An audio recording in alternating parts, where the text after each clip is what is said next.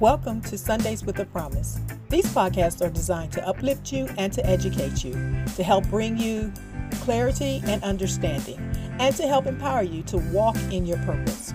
Our guide for Sundays with a Promise is none other than Dr. Sandra Harrington.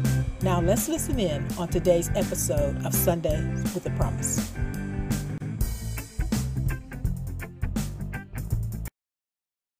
Welcome back to our series, Sunday with a Promise, where we are highlighting spirit, soul, and body. And today is session 9, where we're looking at eternal redemption. You see, we have received through Jesus in our new covenant a far superior to what we saw in the Old Testament or the Old Covenant. The Old Testament sacrifices was symbolic and had to be offered over and over again. Jesus gave his life once as a perfect sacrifice for sin, and it never again needs to be repeated.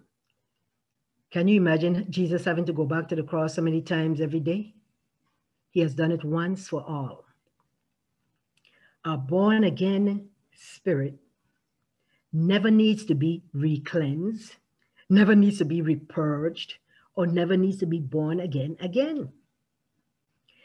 We see that the Old Testament symbolism used the blood of animals as a substitute for the real sacrifice of the Son of God who was coming.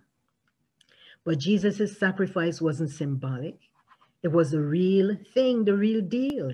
This isn't only eternal redemption for the sins that we have already confessed and repented of.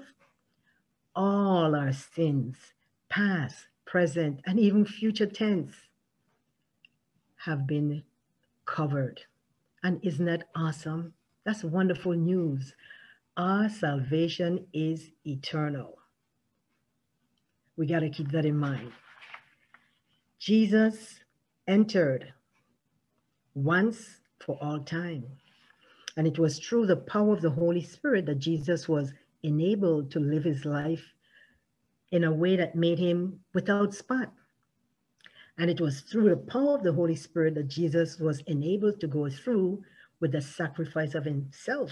And if we think about it, if Jesus was dependent on the Holy Spirit to accomplish all that he did, who are we to think that we can be less dependent on the Holy Spirit? We have to depend on him. Jesus entered once into the holy place and made one sacrifice. We are sanctified and perfected forever. Jesus provided our sacrifice for all sin for all time. Whatever was done in the Old Covenant was temporary, shadows of the real thing, and we now have the real thing. All types and shadows were powerless to really perfect those who offer the sacrifices. So if the Old Testament sacrifices really could have made the people perfect, they wouldn't have had to be offered over and over and over again. So as New Testament believers, we need to be mindful of the true sacrifice that we have in the New Testament. And Jesus himself did it once for all time. So as New Testament believers, we don't need to be conscious of sin. Because if we focus our thoughts on who we are in the Spirit, we'll be conscious of righteousness. The word said to draw near to God boldly because we are now the righteousness of God in Christ. 2 Corinthians 5:21 says, for he had made him to be sin for us who knew no sin, that we might be made the righteousness of God in him. He became what we were so we could become what he was. Eternal redemption means we have been forgiven of our sins, past, present, and even future tense. Future tense, future sins. We were sanctified, separated, made holy through the offering of Jesus Christ once for all time.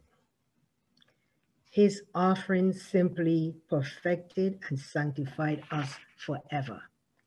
And this is a truth we really have to embrace, because we can be back and forth, but if we are confident, we will certainly remember what he has done for us and how the exchange that he has made.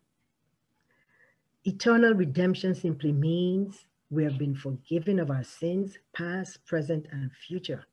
We have to keep that in mind. And finally, keep this in mind. Because of our born-again spirit's righteous nature, the Lord no longer holds any sin against us. That is great. That is love, unconditional love. We say amen to this section on eternal redemption, indeed. Thank you.